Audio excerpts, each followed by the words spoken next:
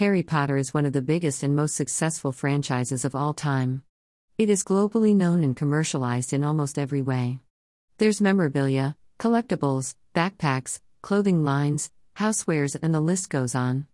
J.K. Rowling created something really special when she put pen to paper from a little idea on a delayed train that has bewitched us all and kept us following Harry's journey from start to finish.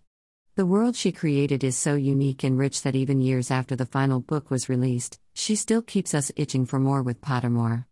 It's unlikely the Harry Potter universe will ever come to a halt, and she has no plans of letting it happen either with the Cursed Child play and the spin-off series Fantastic Beasts and Where to Find Them.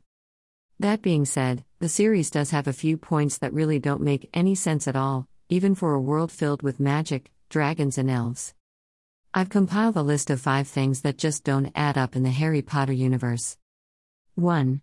When Voldemort, you-know-who, was at the height of his powers the first time, why did the Ministry of Magic not go back in time using one of their own time-turners and stop him before he committed all those atrocities? Obviously we know they were all destroyed in the 5th installment, The Order of the Phoenix, but before then it's hard to believe there wasn't at least one witch or wizard willing to risk it all to stop him. 2. Why didn't Hermione just make more of the eggs in the tent in Deathly Hallows? Ron was complaining about the mushrooms and bits she'd found and told her moodily to not make more of that.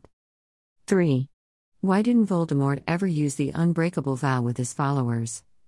Surely that would have been a foolproof way of ensuring utter compliance?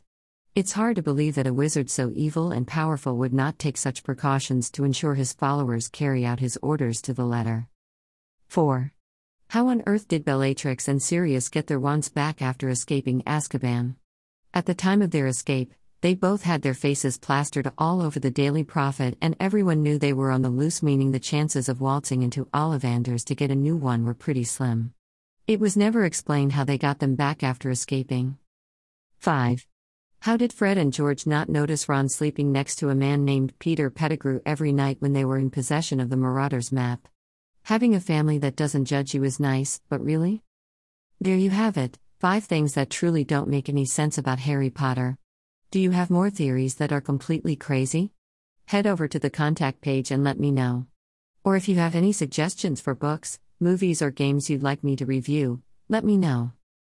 As always, follow me on Twitter at GenerationNT1 and subscribe to the mailing list for alerts when new posts become live. I'll soon be voicing a podcasting series that looks into supernatural myths and legends, so keep an eye on this blog for information of when and where you can tune in.